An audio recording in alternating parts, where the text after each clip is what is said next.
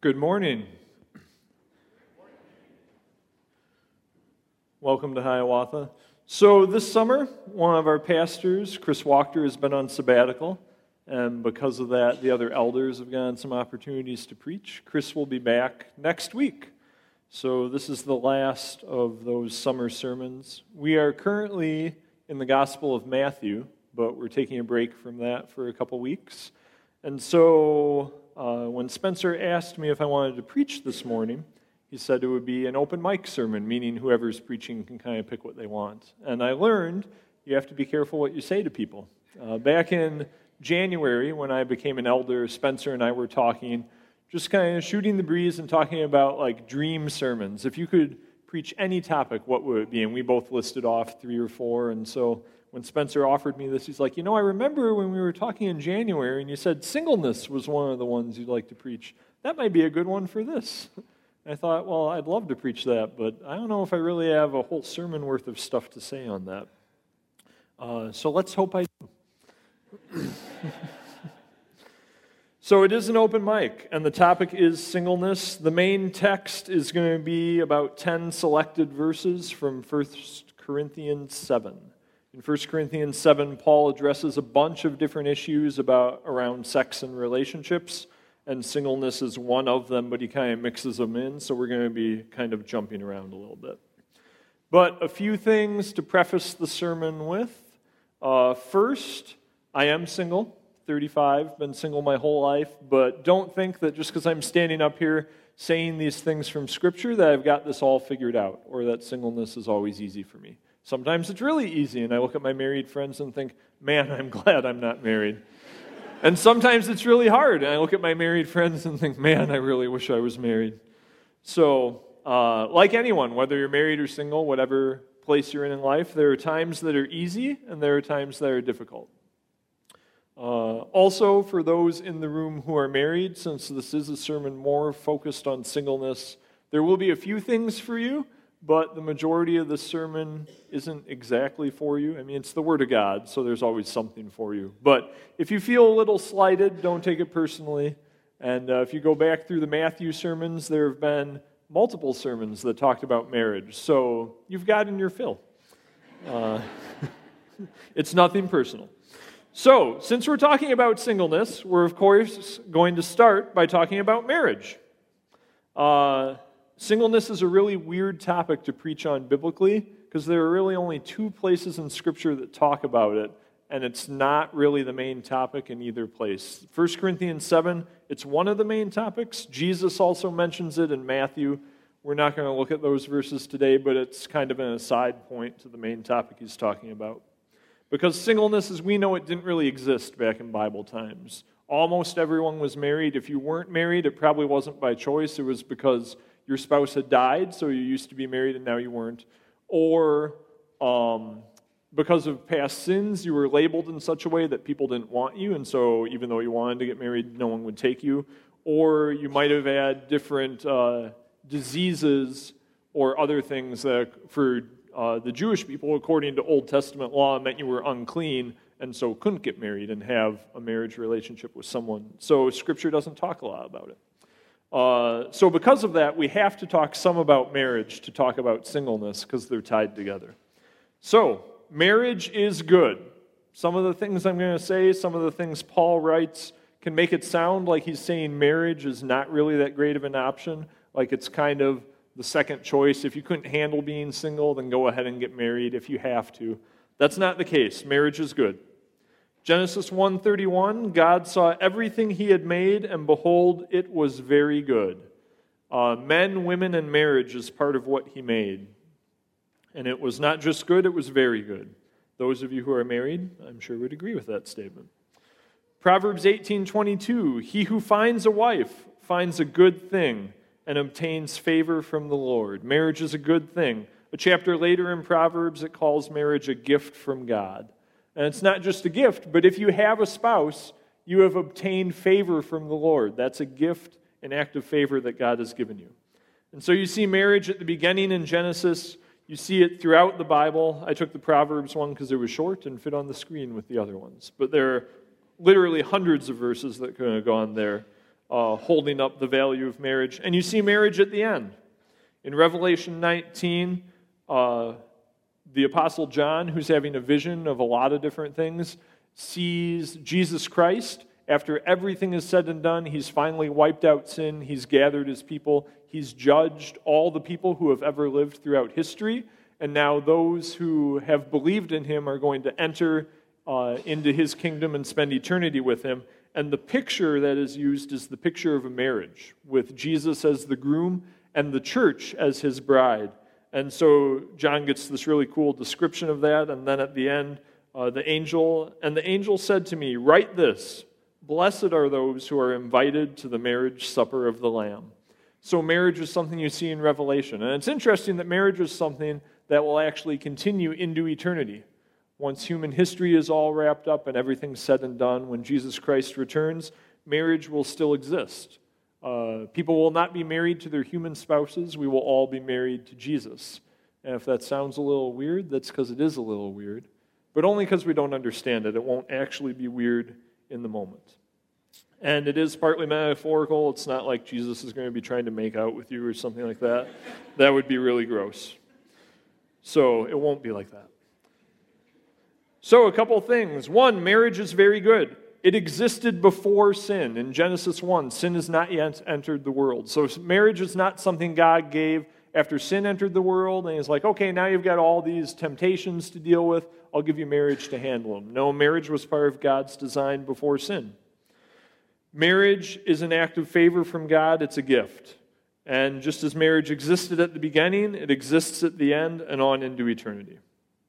Marriage is a great thing. But this is not a sermon on marriage. So, 1 Corinthians 7, verses 7 through 9, the first chunk that we're going to look at with singleness.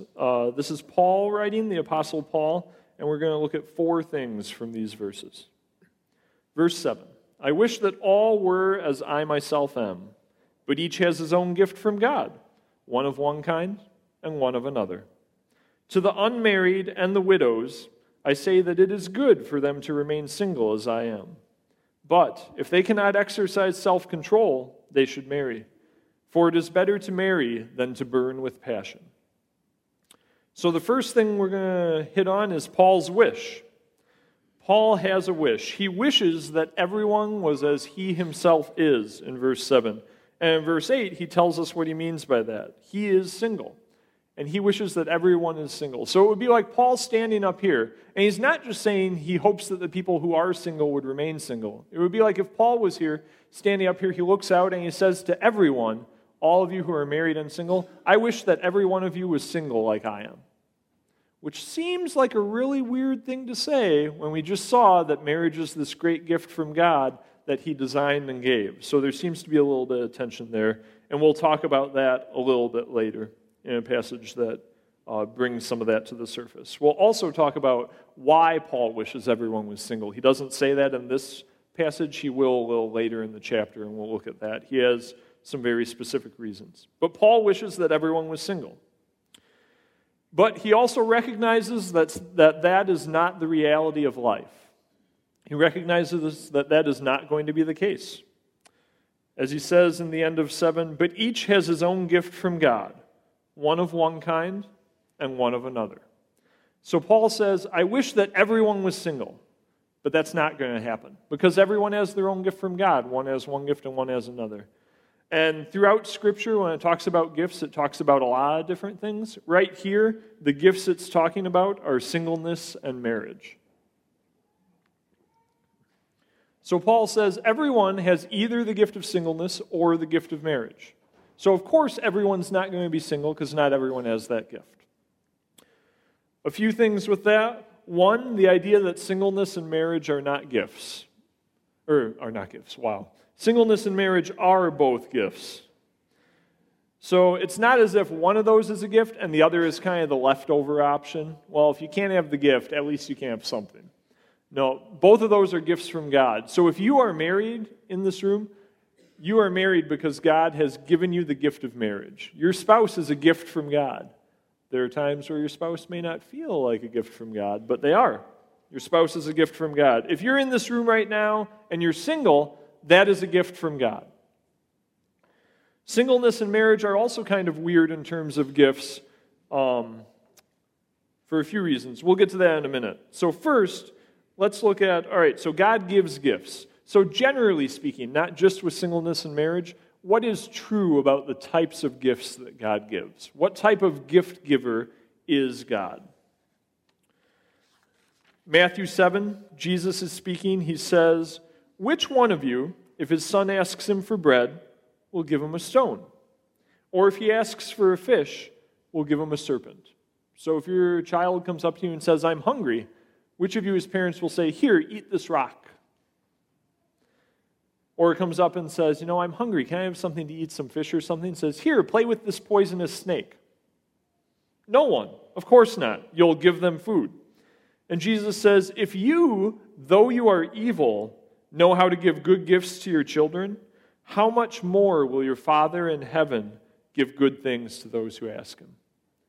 So God is like a parent. If you ask God for something, he's not going to give you the spiritual equivalent of a rock when you're hungry for food. He's not going to give you the equivalent of a snake that's going to bite you and poison you and hurt you.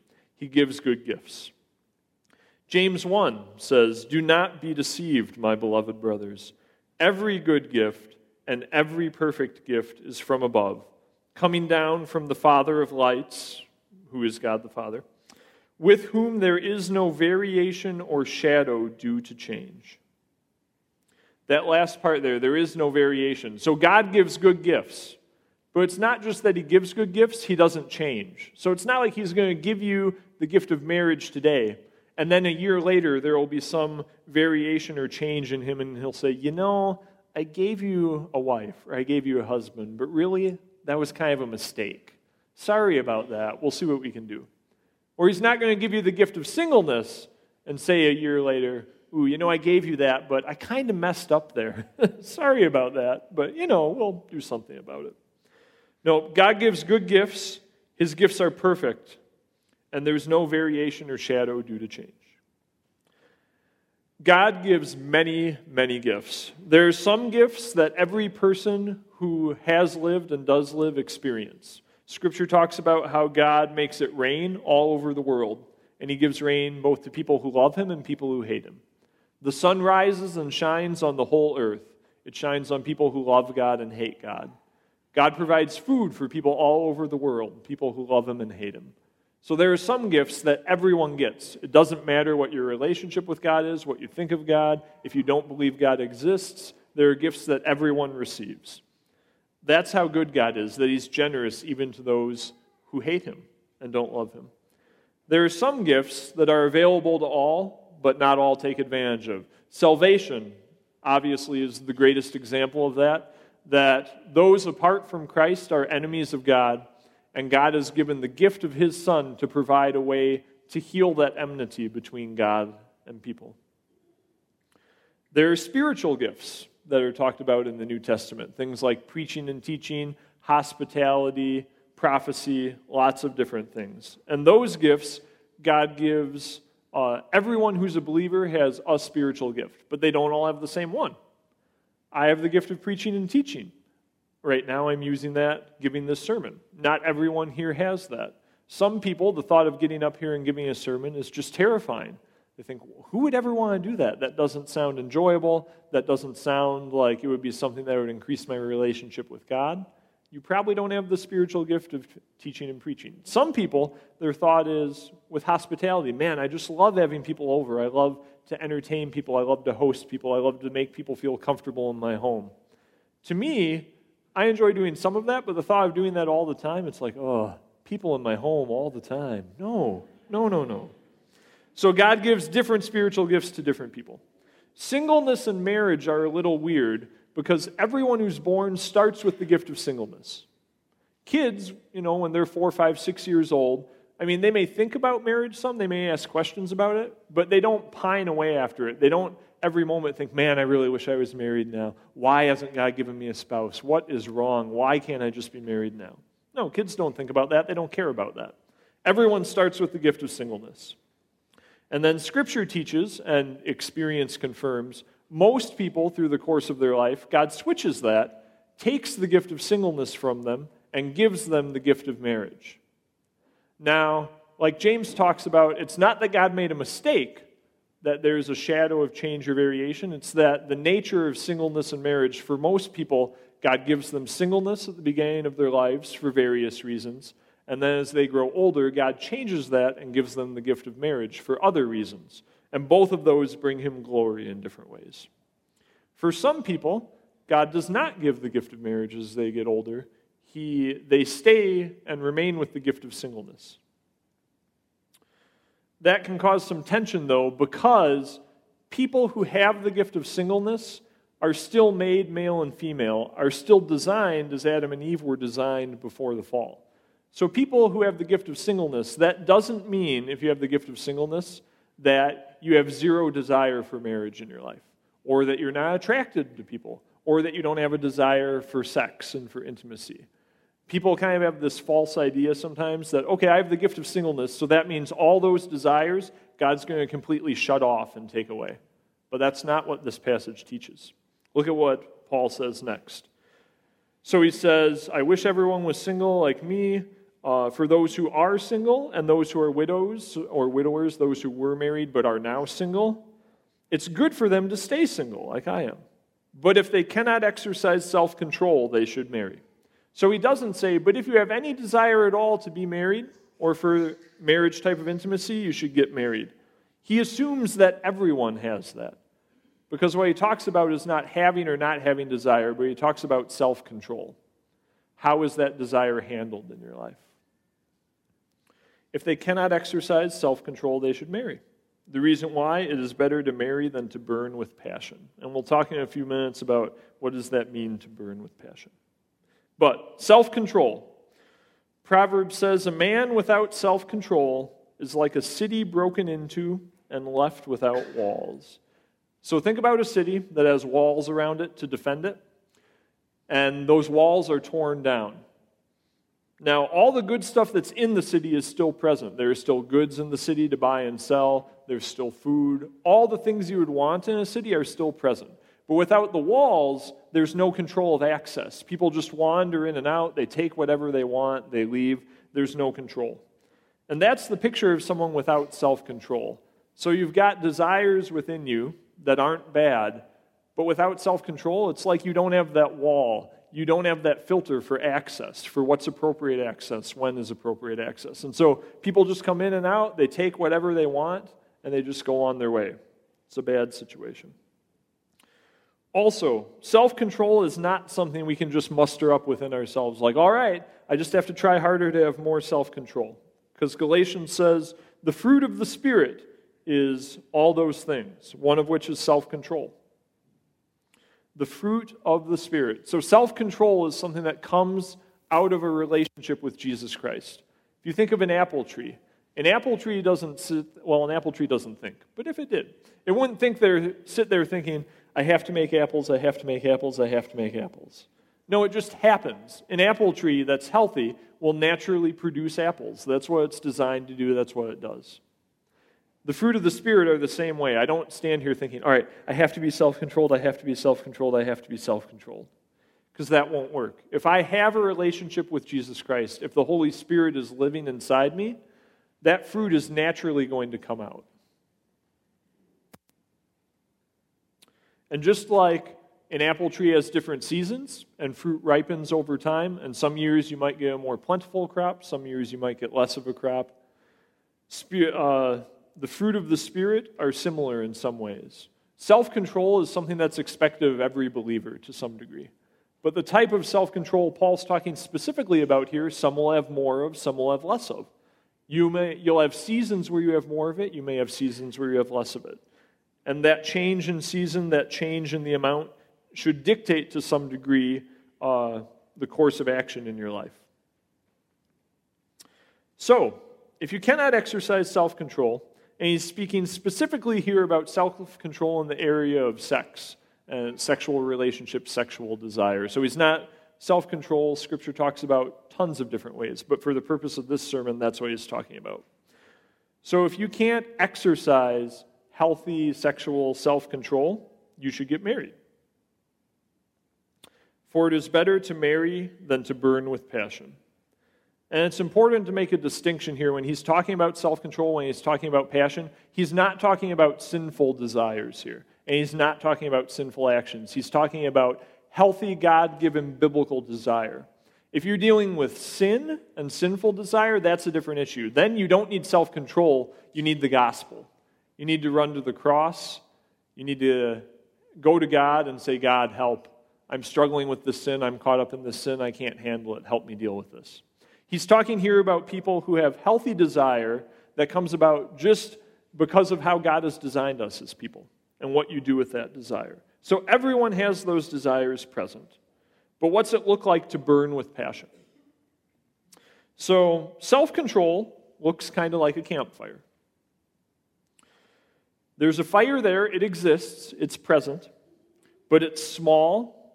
It's controlled. You can see in the picture, like you look at the picture and you can see all the different stuff. Oh, there's some flames there. That's cool. There's some wood. There's some stones for the fire pit. There's some grass, some trees or bushes in the background. Like you can see the whole picture. You can be drawn, your eyes are drawn to different things in the picture. So that desire is there. It's a part of the picture, but it's not the whole picture, and it's not the biggest part of the picture. So that's what self-control looks like. It's present, but it's not in control. It doesn't overshadow everything else. Burning with passion looks like a bonfire.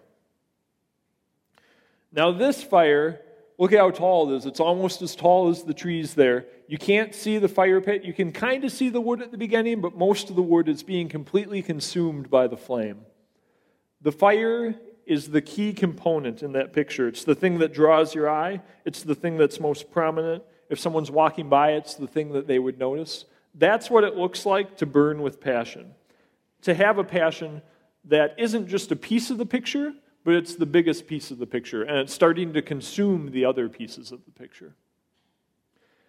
If this is what your life looks like, and you're single, according to Paul, you should get married. Now, that doesn't mean if today you're feeling that way, you need to leave, and today you need to find someone to marry. You need to grab a hold of Spencer and say, all right, I heard Jesse's sermon. I'm going to do what it says. Are you free from like 6 to 6:30? I can get some witnesses and some family. I'm going to get married. No. There's obviously a process to this, and in the midst of going through that process, God will help you deal with that desire that's burning passionately.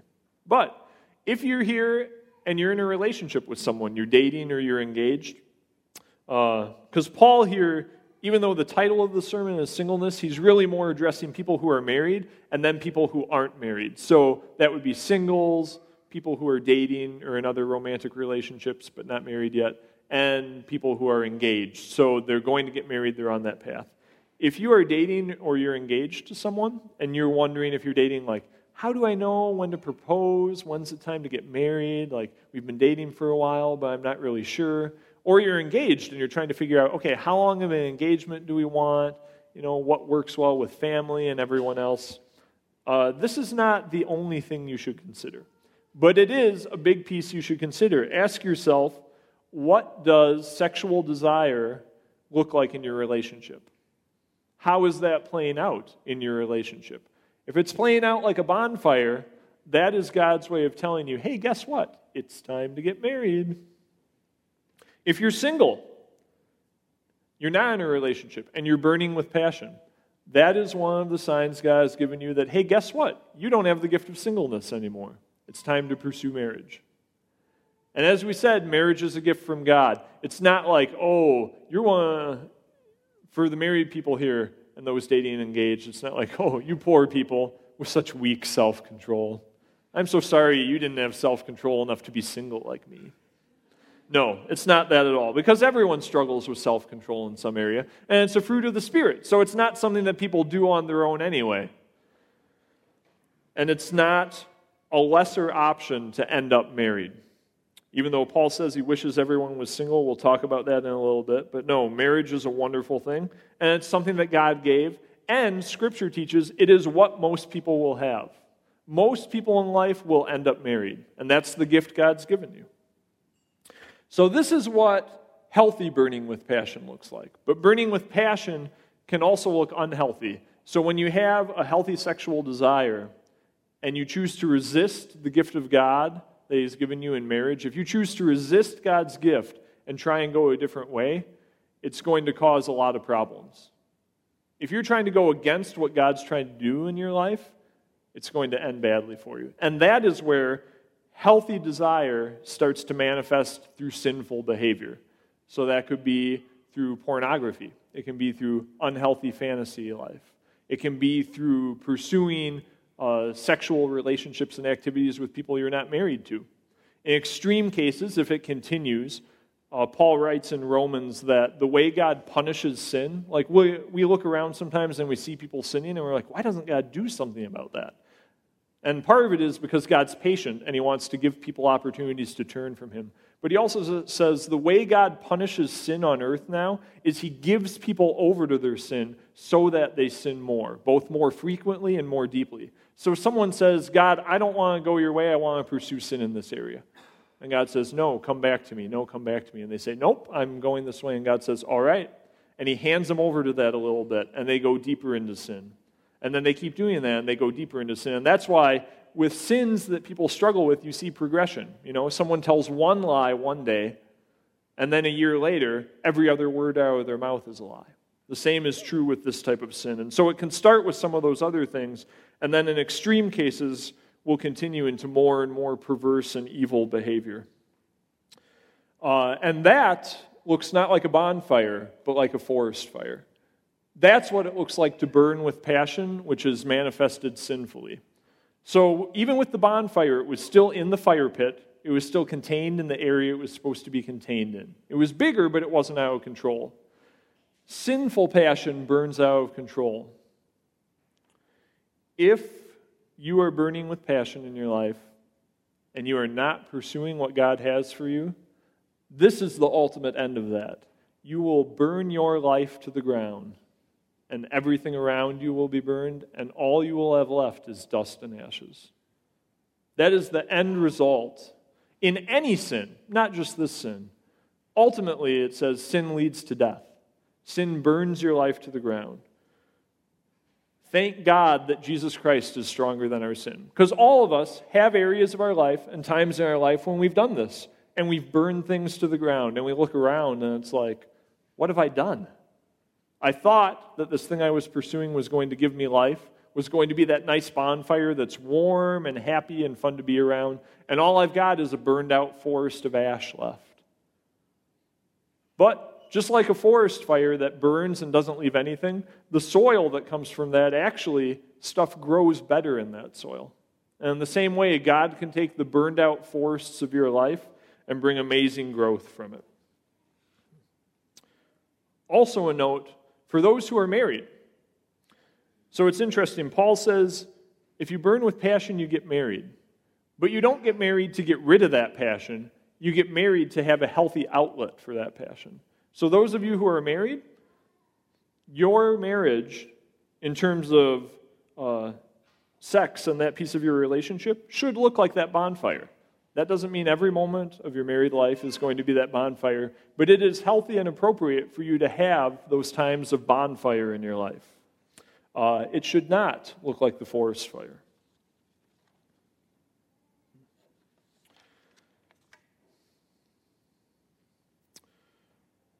So, those four things. Paul wishes everyone was single. He acknowledges that's not going to be the case because some people don't have that gift. If you can't exercise self-control, you should get married.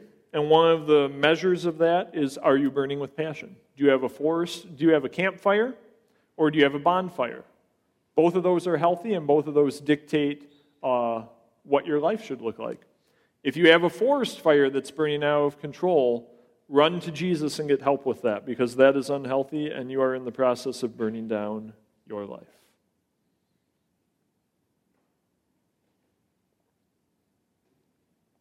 So now, Paul's going to talk about why he wishes that everyone was single. 1 Corinthians 7, 32 through 35. I want you to be free from anxieties. The unmarried man is anxious about the things of the Lord, how to please the Lord. But the married man is anxious about worldly things, how to please his wife, and his interests are divided. And the unmarried or betrothed woman is anxious about the things of the Lord, how to be holy in body and spirit. But the married woman is anxious about worldly things, how to please her husband. I say this for your own benefit, not to put restraint upon you, but to promote good order and to secure your undivided devotion to the Lord. So the reason that Paul wishes everyone was single, even though he acknowledges that's not going to be the case, because God has given some people the gift of marriage, is because he says here in 34 that people who are married have interests that are divided. So he says a person who's single can be fully devoted to the Lord. A person who's married hopefully is still devoted to the Lord, but they also think about their spouse. And so they've got that division of interests there, which sounds really weird. Really weird, considering that God gave marriage. That was part of his design before creation, to say, oh yeah, so there's marriage and that's great, but really it's better to be single, because then you can be fully focused on God. If you're married, you can't really be fully focused on God. It's like, well, this seems really bad. But that's not exactly what it means. So an example of this, I'm an elder at Hiawatha. I'm on the elder board, the team of overseers, and we meet once a month. There are 5 other guys on the team. They're all married. So we'll meet, and we enjoy it. We enjoy meeting with each other. And usually at the end of the meeting, we'll have some action points to do between meetings, stuff that needs to be worked on or whatever. And so we'll kind of divvy those things up depending on people's schedules and whatnot. And there are times where, we'll ask, someone will ask one of the married guys, like, hey, Peter, can you take this action point? And he'll say, yeah, I think so. Let me check with my wife and make sure. If it's some meeting or something like that has to happen at a specific time. They might ask me the same thing. Can you take this? And I'll think, okay, I'm not working at I work at my normal times. That's not during work. Yeah, I can do that. So that's more of an example of what it means. Now, Peter, when he says he has to check with his wife, doesn't say that because he doesn't care about God and he's not devoted to him. He doesn't say that because he doesn't love Hiawatha. He says it because God has given him a wife, and part of his responsibility is to care for his wife. And so by doing that and checking first, he actually is being devoted to the Lord because he's exercising the gift that God has given him. He's honoring his wife. Marriage is a reflection of Christ's relationship with the church, so he's actually showing something about how Christ relates to his people. So it doesn't mean that people who are married have lesser devotion to God. What it means is that there are those times where marriage interferes to some degree just with your ability to do stuff that God has for us to do. And when you're single, that's not the case. However, that's not automatic. Just because you're single doesn't mean you're more devoted to God. Sitting around every day when you don't work and playing video games all day is not using your singleness to be devoted to God. So it's not an automatic that, oh, I'm single, so obviously I'm fully devoted to God all the time. Well, one, no one is fully devoted to God because we still sin. 2, just because you're single doesn't automatically mean you're more fully devoted to God, because laziness comes in, selfishness comes in, and that's present whether you're married or not. But that's Paul's reasoning behind that. That's why he wishes all people were single. Then he says, I want you to be free from anxiety, which it's interesting that so often when people talk about singleness in the context of Scripture and the church, so often those conversations, people leave them feeling more anxious, which is the opposite of what should happen. One of my main prayers for everyone this week as I was prepping this sermon is, God, I pray that when I'm done and I get to the end of the sermon and I pray and I walk down off the stage, that people are less anxious concerning the topic of singleness and marriage than they were when they came in, and that their undivided devotion to you, God, is more secured than it was when they came in. Discussions about singleness and marriage should free people from anxiety, not add anxiety to people. Singleness brings with it a lot of anxieties. As I said, I've been single my whole life. There have been seasons that have been really easy to be single, where it's just fun, it's enjoyable, I'm so thankful for it. There have been seasons that have been really difficult, where anxiety just kind of consumes me. And as many single people as there are in the room right now, there are that many different anxieties that people are struggling with. But there are a few anxieties that tend to be ones that most single people struggle with. So if I'm single my whole life, I'll be alone. Everyone else, they have someone to go through life with. They have a spouse, someone who's there all the time. I don't have that. Like, what if I'm still single 25 years from now? What if I'm still single when I'm 60 years old? I'll just be alone. Am I going to be living in a house in South Minneapolis with 6 other guys in their 20s and 30s at 60 years old, on the weekends out on Lake Nokomis, kayaking and hosting gatherings and watching movies and all playing games and conversations and all kinds of stuff? Maybe.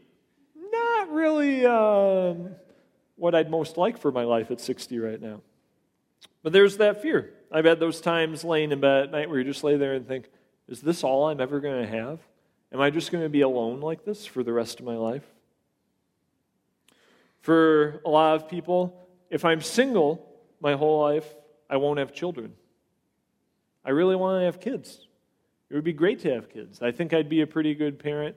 It would be so fun to be able to take everything that my parents have done for me and be able to share that with a child, to be able to shape a child like that, to see a child grow.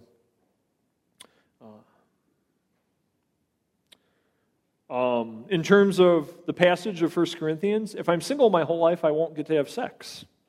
That seems like kind of a ripoff. I've heard sex is pretty okay. And then there are hundreds that we could talk about, but the last one I'll touch on. If I'm single my whole life, all my desires won't be satisfied. It's like, yeah, God says that He satisfies us. But, I mean, it's not like He's really going to satisfy all my desires. I need marriage for some of that.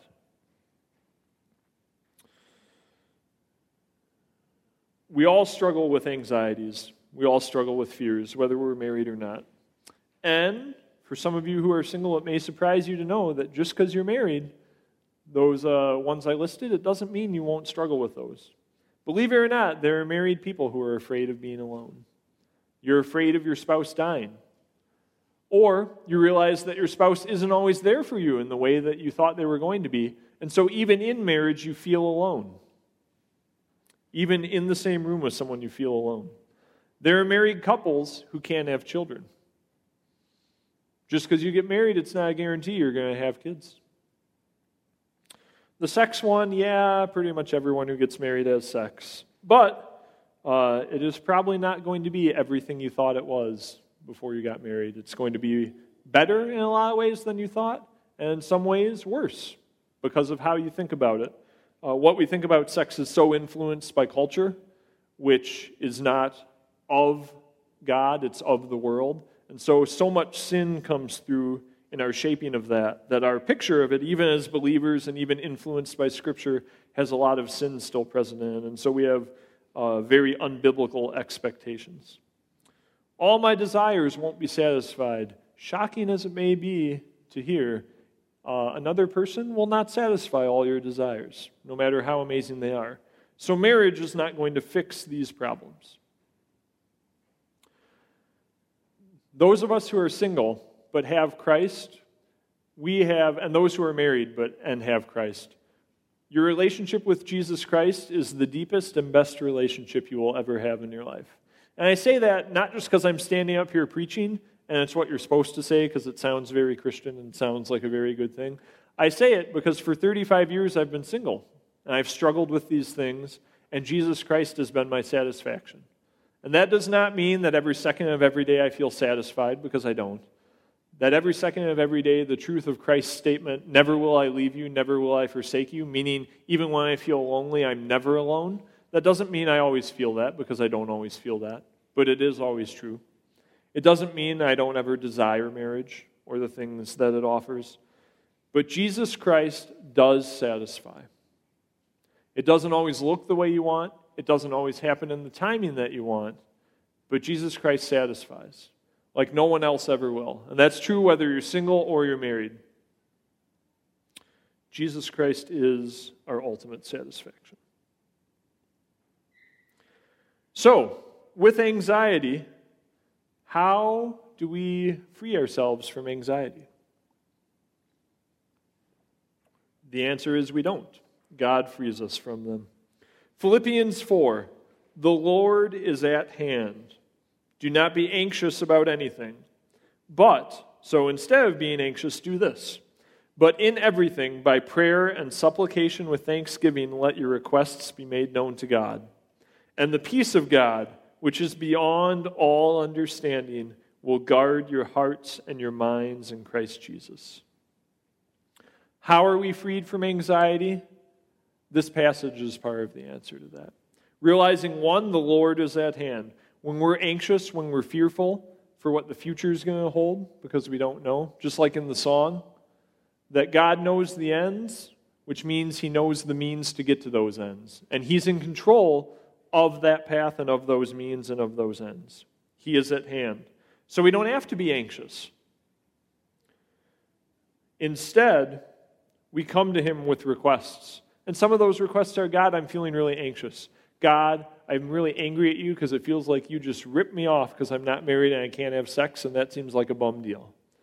God, I feel so alone right now, and I'm afraid. And I feel like even though I know you're here, mentally I don't feel that. God, there are so many desires I have right now that I feel like you're not satisfying. What's going on? You said you would satisfy me, and I feel like it's not happening. So those are the types of requests, the types of things we say to God. We can be honest with Him because, He already knows everything you're thinking, anything, so there's really no point in trying to be dishonest with Him because you can't. And the peace of God will guard your hearts and your minds.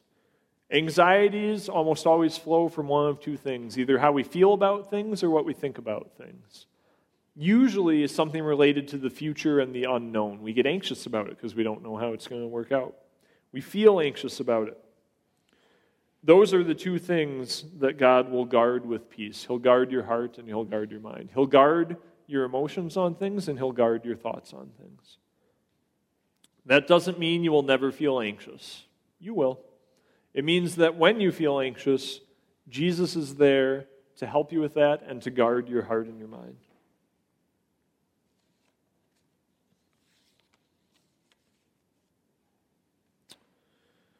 I say this for your own benefit, not to lay any restraint upon you. So, this verse for both marrieds and singles. If you're single right now, the things Paul has written are not to restrain you, to make you feel like, oh man, I'm single. So now I have to go with the singleness. I can't get married. This is kind of a bum deal. For those who are married and reading this and saying, so Paul says it's better to be single, but I'm married. Well, now I've got all this restraint on me. Like, should I go and be single now? Should I leave my spouse? Like, what do I do with this? No, you should not leave your spouse. Marriage is the gift God's given you. But for both of these, Paul's desire is that this would benefit people and free people up, not put restraint on people. In Galatians, Paul talks about how God frees us from sin and He calls us to freedom. He doesn't call us to a bunch of laws that are going to weigh us down. He doesn't call us to live a life that we're just going to be dragging, and it's going to be this horrible experience of Him just putting pressure and pressure and pressure on top of us. He calls us to freedom, whether you're married or single. If you're married, He's called you to freedom through your marriage, and that's part of the freedom you experience. If you're single, He's called you to freedom apart from marriage, and that's part of the freedom you experience. So that freedom looks different for different people, but He's called us to freedom. It also says in the same passage, don't use your freedom to indulge the sinful nature. He doesn't call us to freedom so we can live our lives and do whatever we want. He frees us up to be able to have a relationship with Him. He frees us up to be able to serve Him because we're not able to do that apart from Jesus Christ and the cross. All we can do apart from that is sin. All we can do is go our own way. He frees us from that, and in marriage or singleness, calls us to Himself and calls us to freedom, either with the partnership of a spouse or without that. And ultimately, what Paul wants to see happen here is he wants to promote good order and to secure undivided devotion to the Lord. So whether you're single or married, as you think about today or as you go on in life about singleness and marriage, ultimately, the hope in that is that that relationship would help you be more devoted to the Lord, would help you be more devoted to the Lord in a way that you're not divided. And that can happen, that doesn't just happen in singleness. That can happen with a spouse as well in marriage. So devotion, what are people devoted to? They're devoted to the things that they think are good, the things they enjoy, the things that satisfy them. Ultimately, undivided devotion to the Lord comes from satisfaction in Jesus. So if you've been at Hiawatha at all, if you've heard us preach at all, you know every week we preach the gospel. Gospel, gospel, gospel. It's all about that. It's all about what Jesus came and did. It's all about his death on the cross and his resurrection from the grave. And that's true of marriage and singleness. Whether you're married or single, if that's not the core of who you are, your marriage and singleness is going to be a very painful and unfulfilling experience for you. Ultimate satisfaction comes not from a spouse and not from having a lack of a spouse and having certain freedoms with that. Ultimate satisfaction comes from Jesus. A few verses from the Gospel of John, where Jesus, speaking to various people, talks about this ultimate satisfaction that only he can give. Then Jesus declared, "I am the bread of life. He who comes to me will never go hungry. He who believes in me will never be thirsty." And then a chapter later, on the last and greatest day of the feast, Jesus stood and said in a loud voice, "If anyone is thirsty, let him come to me and drink. Whoever believes in me, as the scripture has said, streams of living water will flow from within him." By this he meant the Holy Spirit, whom those who believed in him were later to receive. The reason that Jesus is ultimately satisfying in a way that nothing else is because anything else that satisfies us in whatever way, if you eat a good meal and that meal's satisfying, it doesn't last. Eventually you're hungry again. You burn through the energy that food provides. In your marriage relationship, you have times with your spouse that are really satisfying. But though that moment in time doesn't last forever, those times come and go. Jesus Christ is steadfast like nothing else can be.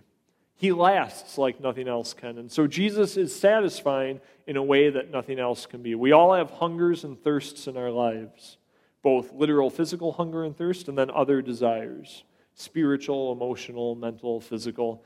Jesus Christ can satisfy those in a way nothing else can, because he can give a satisfaction that lasts.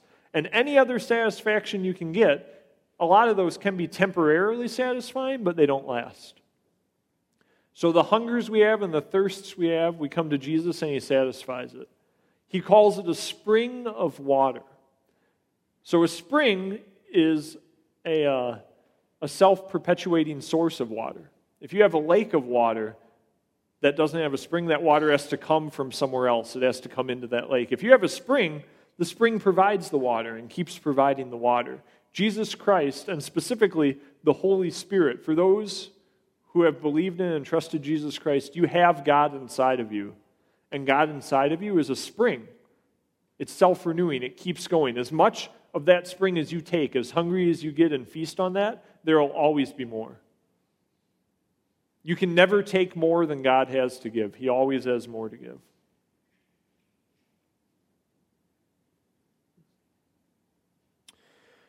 A few final thoughts on singleness and marriage, kind of in light of everything we've talked about. One, Hebrews 13:4 says marriage must be honored by all. That doesn't just mean everyone who's married, but by everyone. So if you're in this room and you're single, just because you don't have a spouse right now doesn't mean that you can completely remove yourself from the idea of marriage. I mean, 75% of Hiawatha is married people, so you're going to interact with people who are married. And Scripture commands us to honor marriage, to honor those who are married. What does that look like? It looks a lot of different ways. A lot of different ways. One example, so I'm single. I live in a house with other guys who are single, and we'll have people over sometimes. Sometimes we'll have events where we have a bunch of guys over to, play games or hang out or whatever. And we'll be doing that, and it'll be getting late. And some of the married guys, they'll look at the time and they'll say, "Hey, it was great being here, had a lot of fun. I'm going to head home now, spend some time with my wife or spend some time with my kids."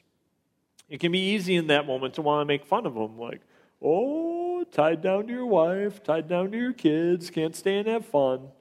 Saying things like that, that's not honoring to marriage. That's not honoring to marriage. They're doing what God's called them to do. They're leaving something they enjoy, not to go and do something they hate. Oh, I have to go spend time with my wife. I have to go spend time with my children.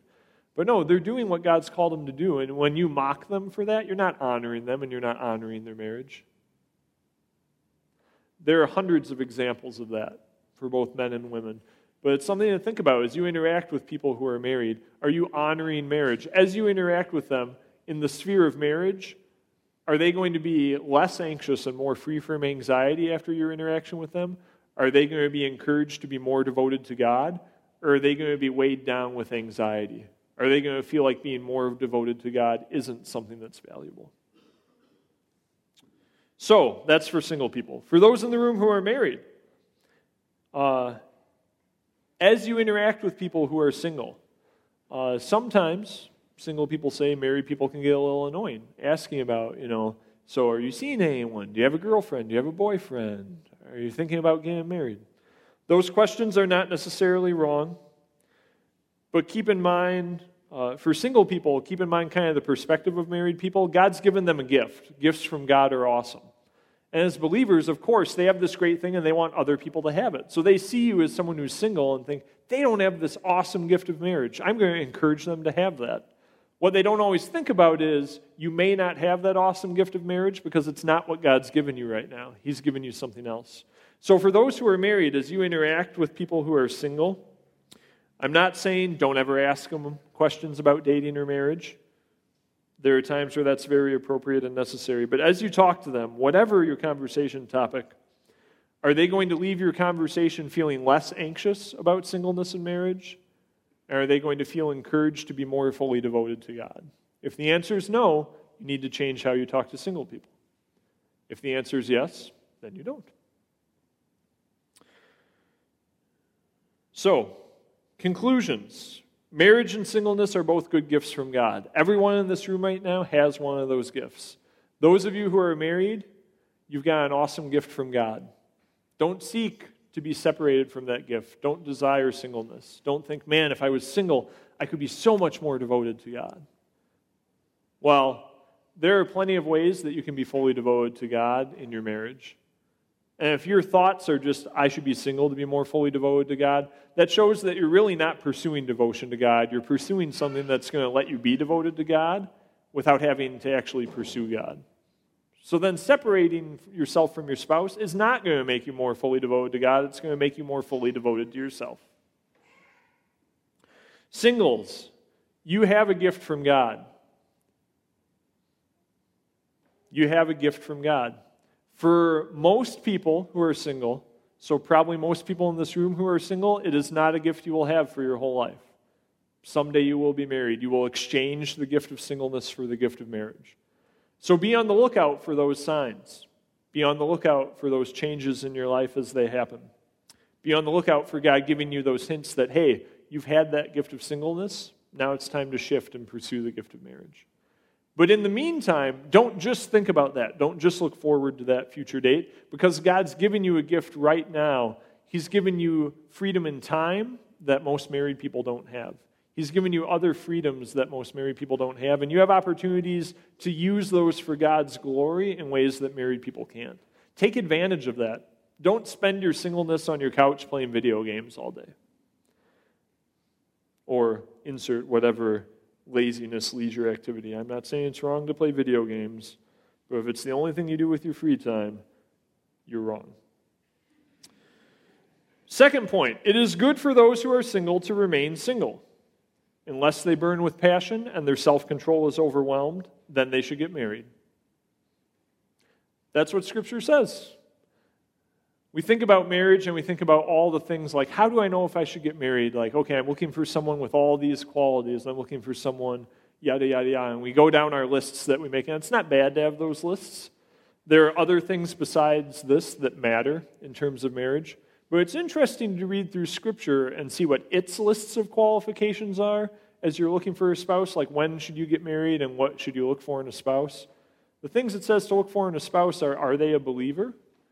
And this, do you burn with passion to the point that your self-control is overwhelmed? Those are the only things Scripture really says and lays out as a framework for what you look for in a spouse. Now, those aren't the only things that matter. There are tons of other stuff that get wrapped up into that. So don't just look at those two things. But this is important.